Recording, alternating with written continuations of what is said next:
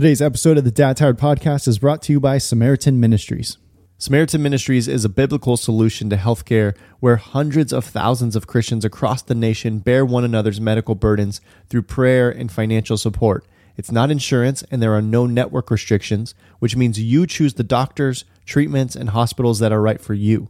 Medical bills are sent to Samaritan Ministries and they notify members to pray and send money directly to you to help pay those bills.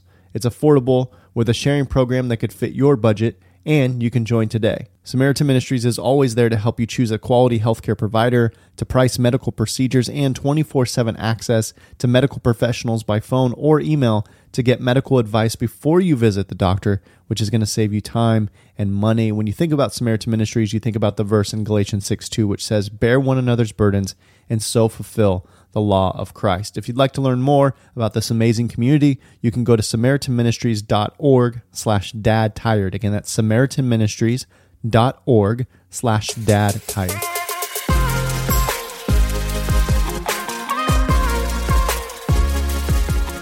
Gordon, I have been really looking forward to this conversation ever since it got booked. I've got about a million questions to ask you. I'm sure we'll get to like two, as we normally do on the show.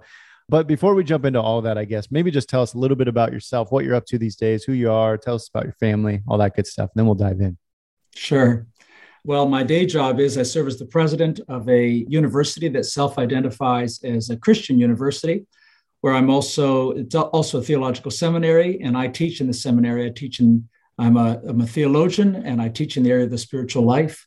I'm also a writer. That's an important part of my vocation, and I would actually see it as complementary, not as kind of in tension with, but alongside of my work as an administrator and president of a university.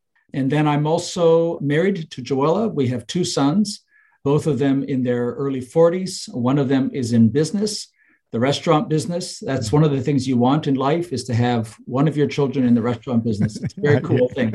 Although when I was joking with them, my sons, about this, they said, "No, Dad, one of your sons should have been a lawyer. Would have been really helpful."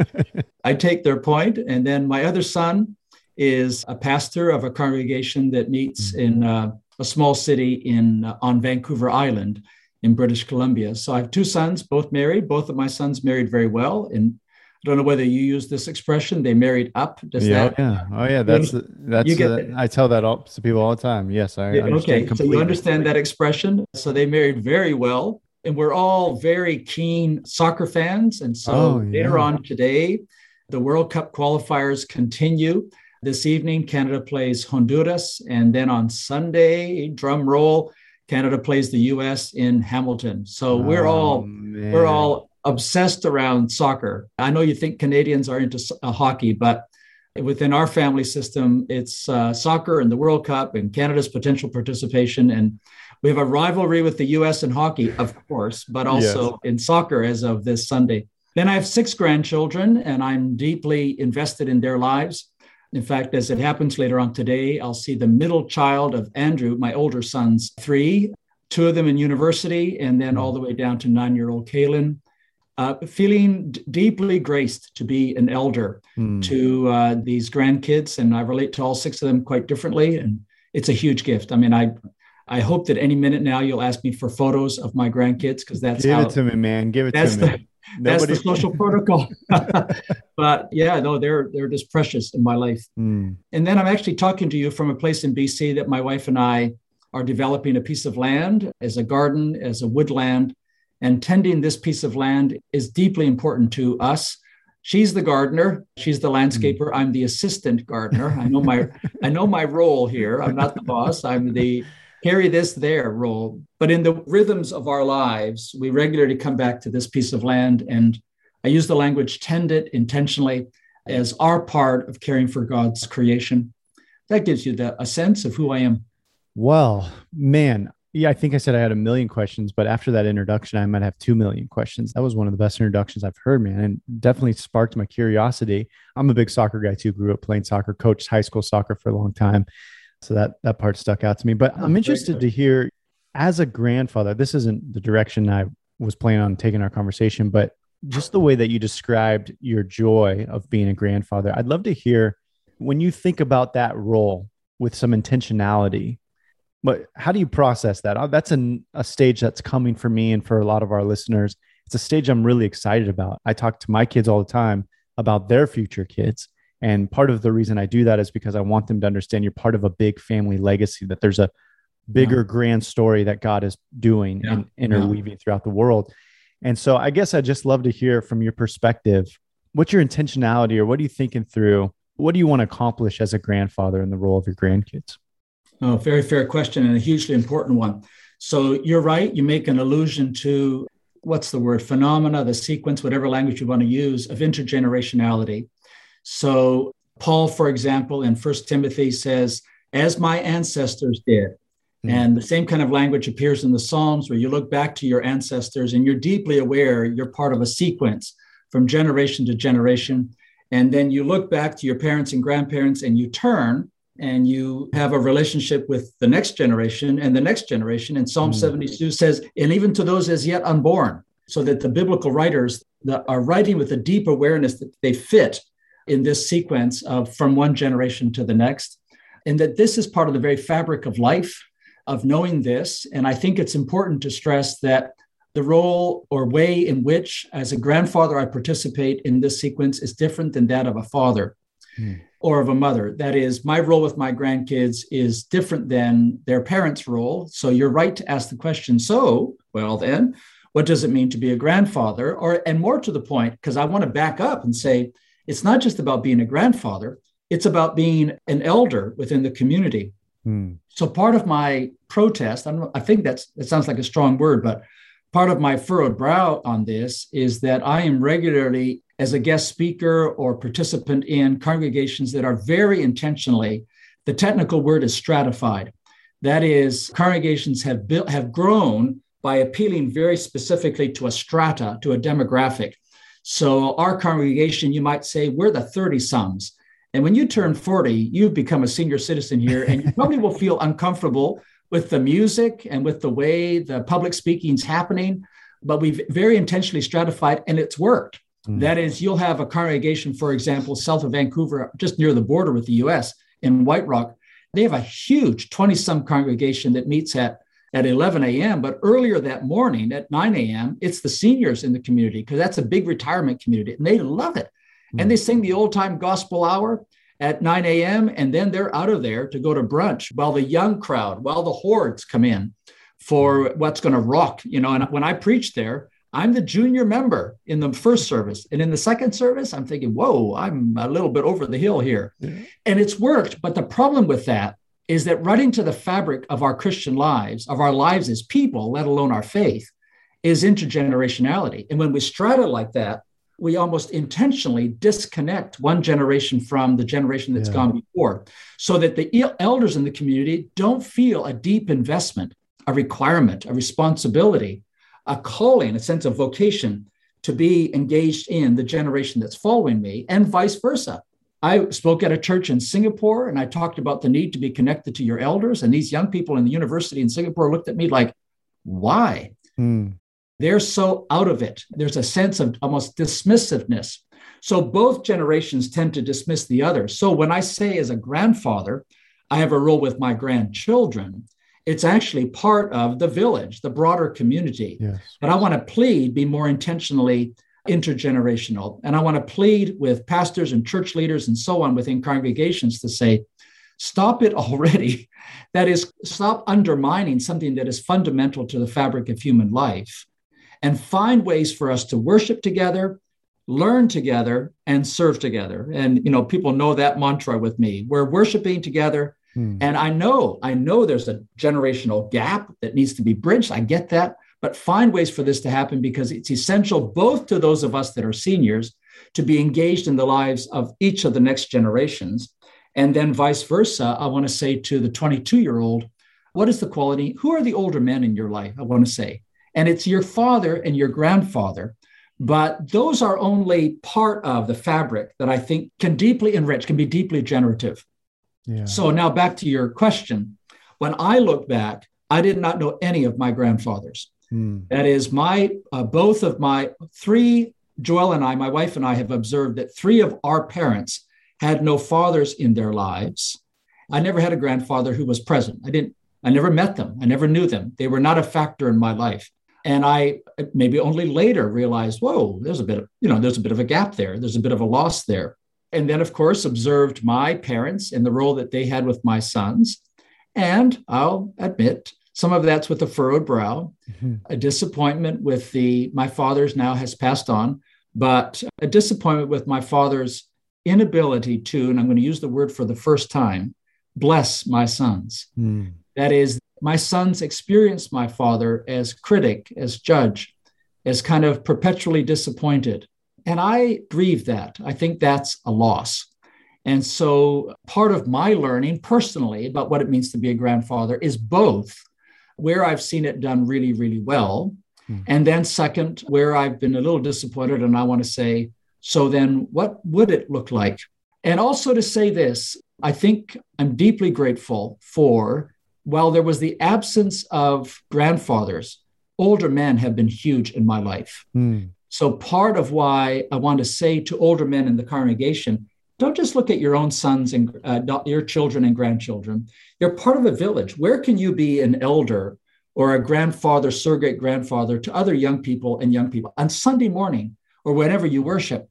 Have your peripheral vision. Just instinctively go to the next generation rather than just going to your own, to the dudes that are your own age to think, what are Canada's chances in the game against Honduras next week? Kind of rather than instinctively going to the things we like to talk about. Instinctively, when you move through the church, which is like a village, or if you're part of a village, to say you're looking out, you're watching for the next generation and the next generation, and your life is enriched. So you're not moving into senior communities that are gated for just those that are 65 and above. Get over it. Get it into a community that is intergenerational with all the messiness that goes with that. And then in that context, also then, I have a primary responsibility to my own grandkids, but I want you to know that it's part of what I hope is a deep commitment I have to men and women a generation younger than myself, primarily men, but men and women, and to young people. And of course, I'm the president of a university. Most of the young people there now are the age of my eldest grandkids. So I want to have a tenderness and a generosity towards them. So all of that brings me back then. I do think the most powerful gift I give, anything else is couched within it. The most powerful thing I give is a tenderness or a generosity or a blessing that these young people experience me as tender, generous, that I'm in their company as one who blesses them. And I may not use the word blessing, but that's the fundamental grace that is being communicated from one generation to the next. Wow. I hope that I know that we have a lot of pastors who listen to this show. And if you are a pastor listening, I would encourage you to take the last 4 minutes or however long that we were just talking about that question and maybe find this video on YouTube and show that to your congregation. If more men in the generation ahead of me believed what you just said and acted on it and lived it, I think our churches would be radically different. And I think our world would be radically different, because what you described in that church service, the 9 a.m., 11, kind of, we'll sing our old songs and we'll invite the young people and they come and they do their own service. That's a microcosm of something, a bigger picture that's happening. And it's happening in our families. It's happening in our culture. It's happening in our churches. And it is devastating because the guys who've gone before me, many of them are sages. They have lived life and experiences that, and as a result, have deep, deep wisdom that us young guys need. They've stepped over landmines and on landmines and navigated around them. And now I'm in that field as a young man, as a young dad, trying to figure out my way as a husband, father, and disciple. And to have somebody older do what you just described. Hey, I'm going to come alongside of you. And instead of just asking you about a soccer game, I want to invest my time and my life into you, into your life. Man, it would be life-changing. It would be world-changing if more men did that. And unfortunately, I think what happens is our churches set up so often, I can't speak for every church, but so often our churches set up the way that we worship and come together and do community. And it is so segregated that I think a lot of people, the older generation, feels like, I don't really have a place here. I don't know what my role is within this congregation. So I just show up and do my thing and then I'll head out. But And it pains me when I talk to young men and I ask, who are the older men in your life? Not maybe a father, an uncle, but who are the older men in your life? They look at me like it's a strange question. There's a sense in which, in terms of I think vocationally, it's also the same. That in our line of work, I don't care whether you're a preacher or a carpenter or an auto mechanic, who is the older craftsperson that you're an apprentice to? Yeah. That your sense of calling is located in the passing on of a skill or a capacity. I want to say to business students in our business program at the university, so you want to get an undergraduate degree in business and commerce, that's great. But who are the older business executives? And they tend to be dismissive of them. And I want to say, yeah, you're going to see things differently. You're going to approach the economy differently. They're going to be, but don't dismiss them. Find ways to learn from them as part of the fabric of your learning, rather than just learning new theories in the classroom. I want to say it's both and. And then I want to say to those of us that are older, we don't just talk. We need to learn how to listen. And for me, on a whole range of topics and themes, part of what keeps me learning is I have a 14-year-old granddaughter. She's pretty sharp and she's very grandpa. She has a tone when there's something that she thinks I need to hear and see things differently about this, who knows what it is. Yeah. And I just thinking, take notes, because she's going to push me, not in an aggravating, defiant way, but in terms of just enhancing the conversation. So intergenerational conversations, I'm just saying, I think need to go both ways. And we don't have the right to speak as elders if we don't also listen. What we have to offer may be different, but we're learning together. And I think sometimes young people dismiss older people because all they do is talk and presume they have all the answers. They're not happy that I've got an earring in my left ear, or that I've got a purple streak in my hair, and they can't seem to get past this in order to just kind of say, how's the weather? And how's the coffee? What do you make of? And then ask a question about some dimension of life, work, and the social fabric of our lives. Well, your children and your grandchildren are lucky to have you. And I guess I'm still learning. And it does help to be married to a grandmother who has this rule, no unsolicited advice. And I say, but no, that doesn't work, because they don't realize how much wisdom I have if they were to but ask. Yeah. So, no, what is this? But that's Joella's rule, no unsolicited advice. So sounds like you married up too. Yeah. Yeah. So she's a gentle corrective to sides of my personality or disposition that need to be softened. You've talked about work a couple times, and I know you just put out a book on work. Here's two things that I've made two conclusions when I work with guys every week in various contexts. Two conclusions I've made about when it comes to vocation work is, one is many, many guys are identifying themselves, whether they know it or not, based on what they do for work. The title on their business card is often the identity that they walk around with in life. My value comes from what I do, what I can accomplish, that kind of thing.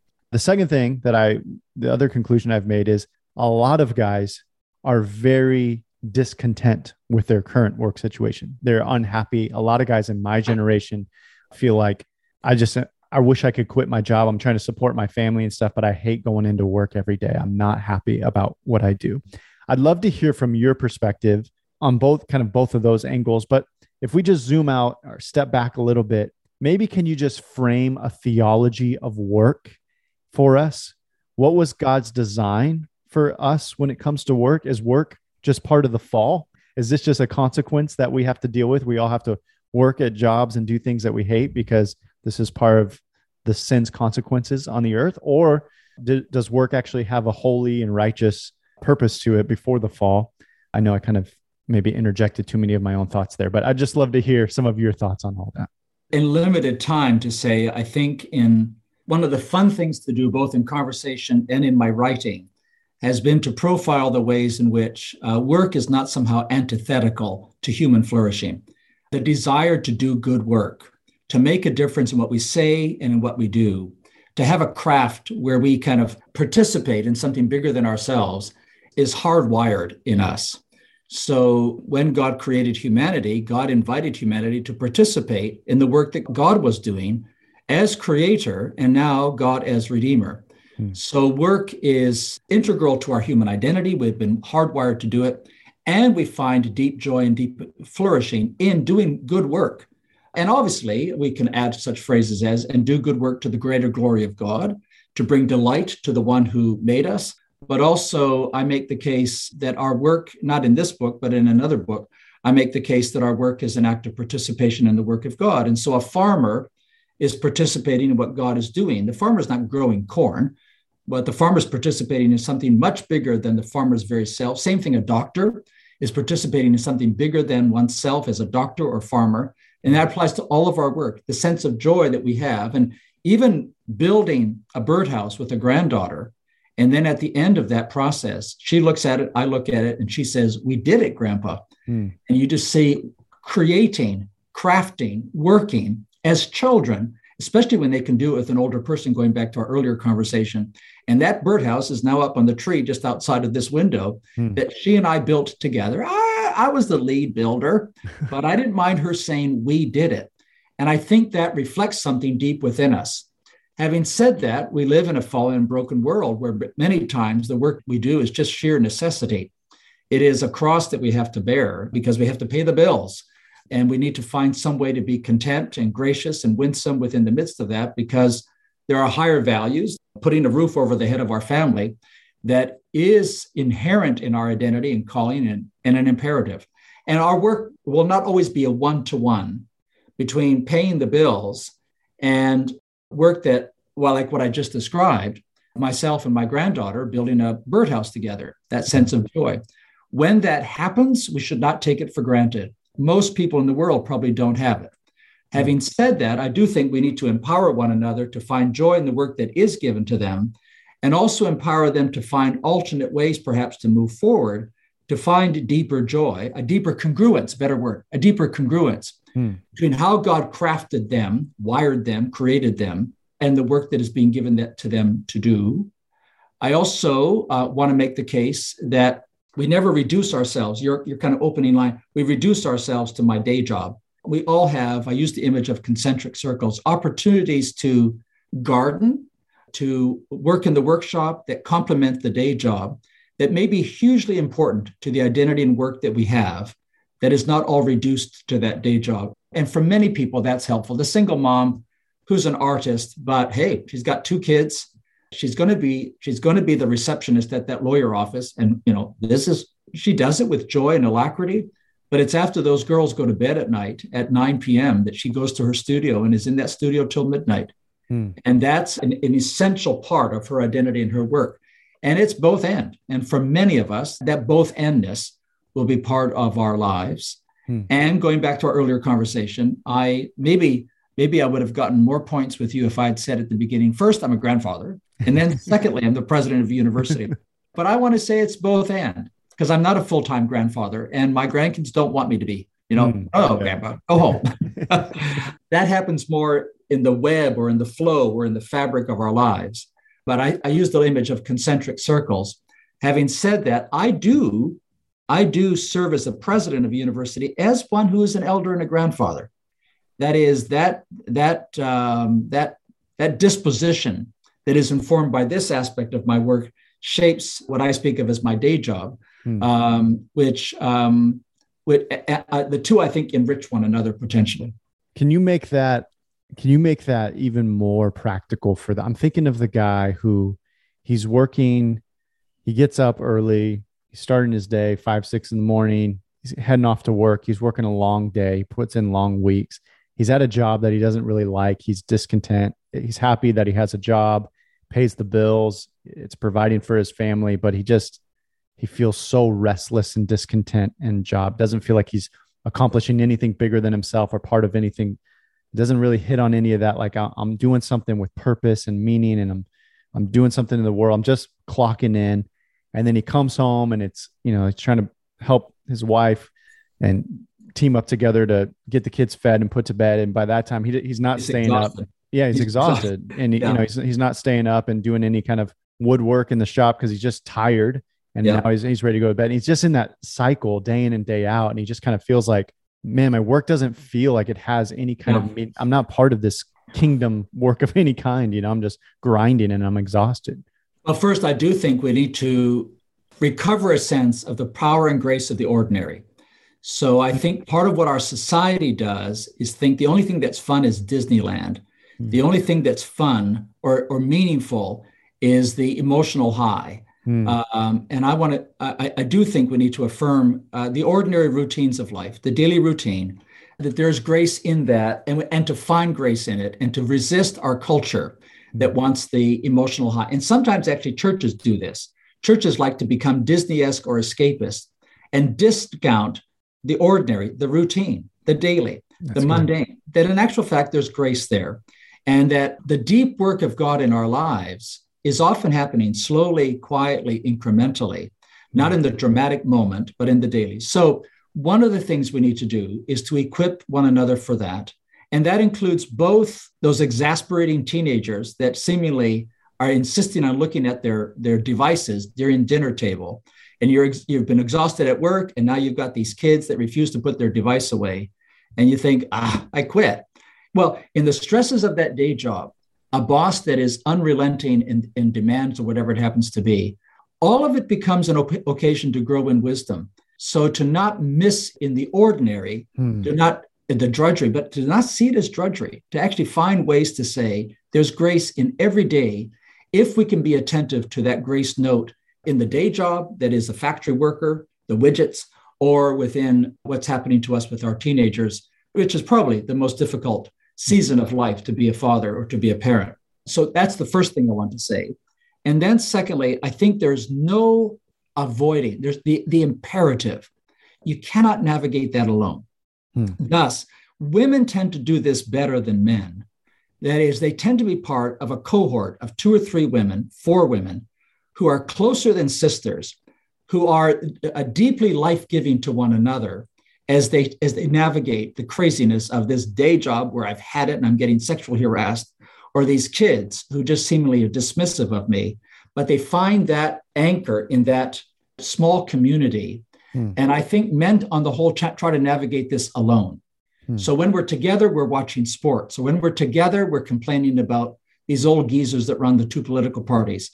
That is, rather than talking about our joys and our sorrows, we end up carrying it alone. I just think it's imperative that men find a way to be connected to 2 or 3 men who are closer than brothers, where we're talking about the joys and sorrows of life. And it's safe to do so. And we don't need to impress one another. We don't need to be the strongest in the room, because we can't navigate this alone. And what you'll find emerges out of those conversations is that we are encouraged. That is, we're given the courage to make a new step when it's time to do so. That is, when somebody's saying, Gordon, you've been complaining about that for a while, but you're okay financially. Why don't you go ahead, make the break, start your own business?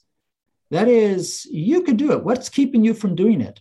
That is, they help us to make steps that step out of our insecurities. But I can't do it alone.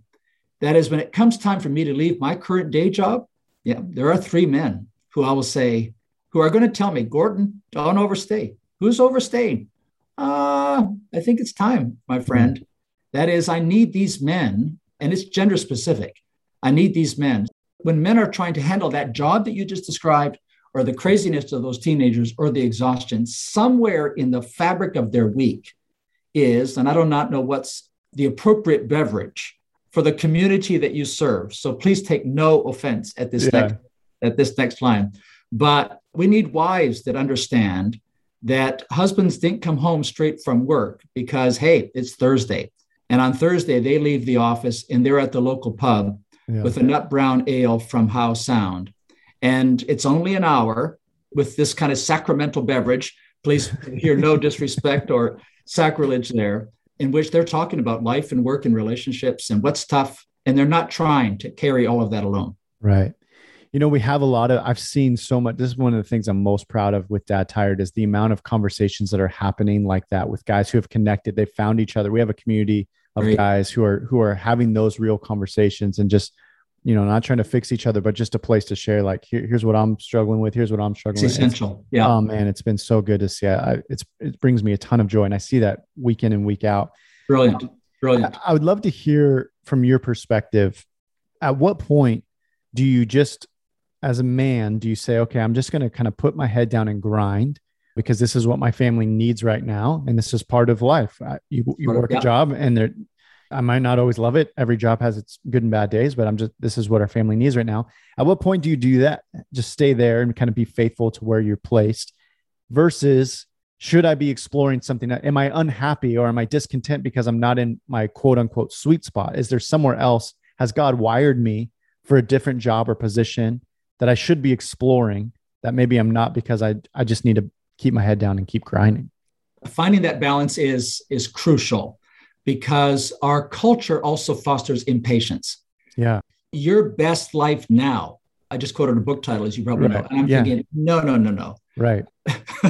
Just slow right down because we need to think long arc with the Creator, with God, and to say, let's not force or rush the issue or create a discontent that is actually rooted in impatience rather than a deep contentment that is rooted in patience. So for me, preaching patience, especially through this pandemic, it's been a regular theme because I realized just how impatient I am. And I don't like it. Impatience with God, impatience with people, impatience with myself, with systems, whatever it happens to be. So I think if we can, first of all, cultivate a deep patience to let God do God's work in God's time and be attentive to not get cynical or impatient, but also what is happening now that is planting watery seeds for what will come down the road. So my day job is very, very full, but I have decided that even in the midst of that, I'm going to do a podcast like this to talk about these kinds of things, because this is going to be more what my life is like after. So now it's not full time, but I don't want to say, well, I don't have time for this. Slow down, because there's this pressure, but to find the windows in the schedule, in the day job, or in the routines that are cultivating something that is going to be long-term. But we do need to cultivate patience in those conversations that we have with our fellow guys around that beverage. I think many times we'll find that they know you need to quit. You need to quit the job. And you're feeling insecure. I got a mortgage to pay. But they've tracked with you. They know the time is right. Or be patient, Gordon. Be patient. Don't force the issue. So it's case by case, but you're exactly right. How do we find that balance between the patience to let God do God's work in God's time and the courage to know, okay, it's time to move and it's time to act. My son's father-in-law hated his job right till he was 65. And as he has pointed out, he could easily have retired at 55. But there was this obsession with financial security. There was this obsession with not being a quitter and uncertainty about what he was going to do next. Could easily retire at 55. Hated his job with the railway. And so, but maybe he needed to stay. But my son's convinced that he lost a decade of his life. He didn't make the move when he could have actually done so.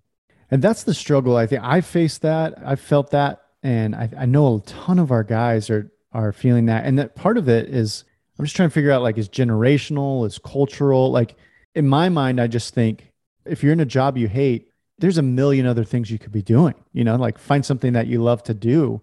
But I'm really wrestling, and I go back and forth on this personally. And when I'm talking to guys, in the sense that, like, at what point do I just need to be faithful to just stay in this seat? Like, the right thing to do right now is just to be faithful and patient.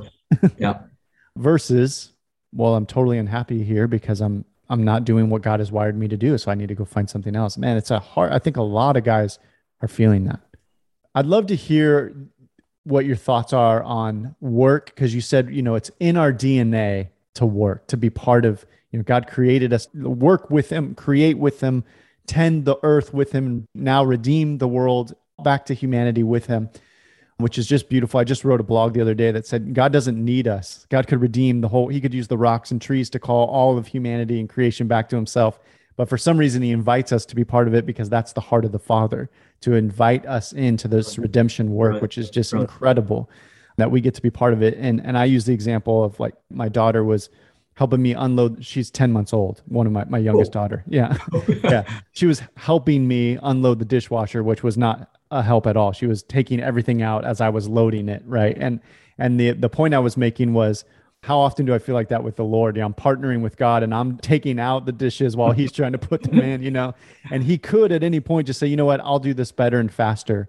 But like your granddaughter building a birdhouse with you, you could have done that way faster, but it was actually the joy of partnering with her and I think that's just the heart of the Father, that he wants to partner with us, which is just incredible. But anyway, I think I went on a little bit of a tangent there, but no, all good. So we're partnering with God in the redemption of the world. I guess where's the line where we're built to work, but now we are finding identity in work alone, and our identity is coming from exclusively what I do for my job and what I can accomplish? So yeah, very, very deep also within our society is people like to ask me the question, what do your sons do? And if I say things like, well, one's a lawyer, one's an engineer, one's a physician, and they all went to Harvard or something like that, that somehow this gives me some cachet. Right. Whereas if I say my sons are an electrician, a carpenter, and a restaurant owner, doesn't have nearly the cachet. I find this deeply offensive. Mm-hmm. That is, I find it deeply troubling. Can I just interject on that? Because I think that's such a valid point. I remember as a kid, my aunt used to tell people when people would ask what her husband does, she would say he was a garbage truck. He works on the garbage truck, which he didn't do that. He actually had a very high level successful job, but she did it because she knew everyone was judging her and the family. Wow. So she purposely would just deflect that. I don't know, completely know her. No, I love it. But it stuck out to me as a kid because I would be with her sometimes when people would ask her that. So yes, I find myself doing it. People do it to me. We see it at men's conferences all the time. One of the first questions, what do you do for work? And attached to that is very close. How can I identify you? So that just kind of fuels the I am what I do. And it gives me my sense of dignity, my worth, my sense of self-honor. I'm an important person. I'm a person of dignity and worth because I have this kind of a role, which is why sometimes people like me don't retire, because then what am I? I'm just kind of Joe Blow walking down the street. I don't have this role that kind of gives me inherent worth. So your question suggests that one of the things routinely we need to do is to affirm and celebrate the people that we live and work with, the neighbors that we have, for their intrinsic worth, created in the image of God, a child of God that has great inherent value. But then also, I think around that is that we honor those who work with their hands. We honor those who remove the trash from up front of our homes. We honor those. I moved through the building. They're all of the same ethnicity, the people that are the janitorial staff of our university. Literally 100% of them all come from the same country. And I move through the building and I stop and delight and speak and recognize, thank them for the quality and character of their work in this place, and find ways to do that routinely within the community, because so frequently we defer to certain roles as having more honor. And Paul denounces this. Who are you to think they're going to honor this role more than that one? Yeah. They're all integral to our shared lives. But we do this on Sunday morning. What are the sermon illustrations that are being used? Is it the doctors and lawyers, or are you going to use a carpenter? Are you going to use an electrician? Are you going to use farmers? And especially in the East, for people of Asian descent, Chinese, Japanese, farming is the lowest of all vocations. How absurd that farming would be viewed so low when it's so essential to our common life. Right. So I think those of us that are preachers can find ways to dignify all work. But then to go back to say, I'm more than just a president, administrator. I'm a grandfather. I'm a writer. I'm a gardener. That my work is not reduced to that day job. And I don't mind telling people, yeah, I'm the assistant gardener, actually. And it's true, because whenever I get really excited ideas about where that tree needs to be planted, I'm reminded that you are the assistant. And no, Gordon, my dear wife says, this is where that needs to go. Yeah. And I defer, but I think working with our hands around our homes in the domestic skills enhances our sense of we are more than just this, whatever this day job happens to be. So one, to dignify and affirm all work that is essential to our common and shared lives, and to dignify secondly, to dignify the person quite apart from their work. And then thirdly, to say for all of us, we're more than whatever it is we do Monday to Friday, 9 to 5. That's so encouraging, man. I'd love to just end our time together with having you share, for the dad who has got young kids at home and he's trying his best to lead his family well, to be faithful husband, father, and disciple. From your perspective, the experience that you've had, the life that you've lived, the work that you've done, what would just be your parting words of encouragement to the young guy who's just trying his best to figure out how to be a husband, father, and disciple faithfully? Well, I'm going to come back to the word patience, because we need to be patient with ourselves. If we're a father, one of the biggest gifts we give our daughters and sons is patience with them, because they will always be exasperating. There, I've used the word for the first time. The exasperation of the boss, the exasperation of the teenager, the exasperation that can so easily make us less than tender, faithful, and gracious. So they need to be patient with ourselves and with the people that we serve, I think, is a fundamental imperative. And I want to just say impatience is what leads to loss of temper. Impatience is what leads to acting in ways that are rash, that our capacity to be firm, but to have tender margins, some give, I think is an imperative of the quality and character of all of our relationships, but especially for those of us that are raising. I can picture this little 10-month-old. I think it just makes my heart. But wait till she's 14 and you say, whoa, here you go. Yeah. We need patience. Yeah. And now my sons, the friendship of our adult children, Joel and I use that phrase, is just a staggering gift to us. And I'm glad that we were patient with them through those tumultuous teen years, that they're deeply a source of blessing and grace to us now. Gordon, I wish I could be one of your adopted sons and have coffee with you frequently and just pick your brain and gain from the wisdom. I really have enjoyed our conversation and getting to know you, and I hope to have you back and just pick your brain on more topics, because I got a lot more thoughts. Thanks. This has been fun. Yeah, thank you so much. Encourage all of our listeners, go pick up your new book, Your Calling Here and Now. Is that out yet? When is it? It's out next month. Next month. Okay. Well, everyone go pre-order a copy of that. Read it, leave a review, which is always helpful. But Gordon, thank you so much, man. This has been such a delight to get to know you and pick your brain. I really appreciate you sharing your wisdom with us. My pleasure.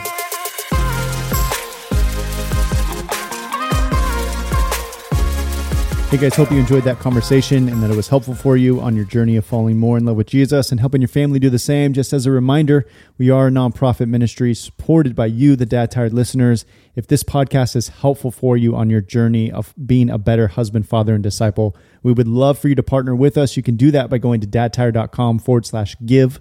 Again, that's dadtired.com/give. It means the world to me. Love you guys. We'll see you next week.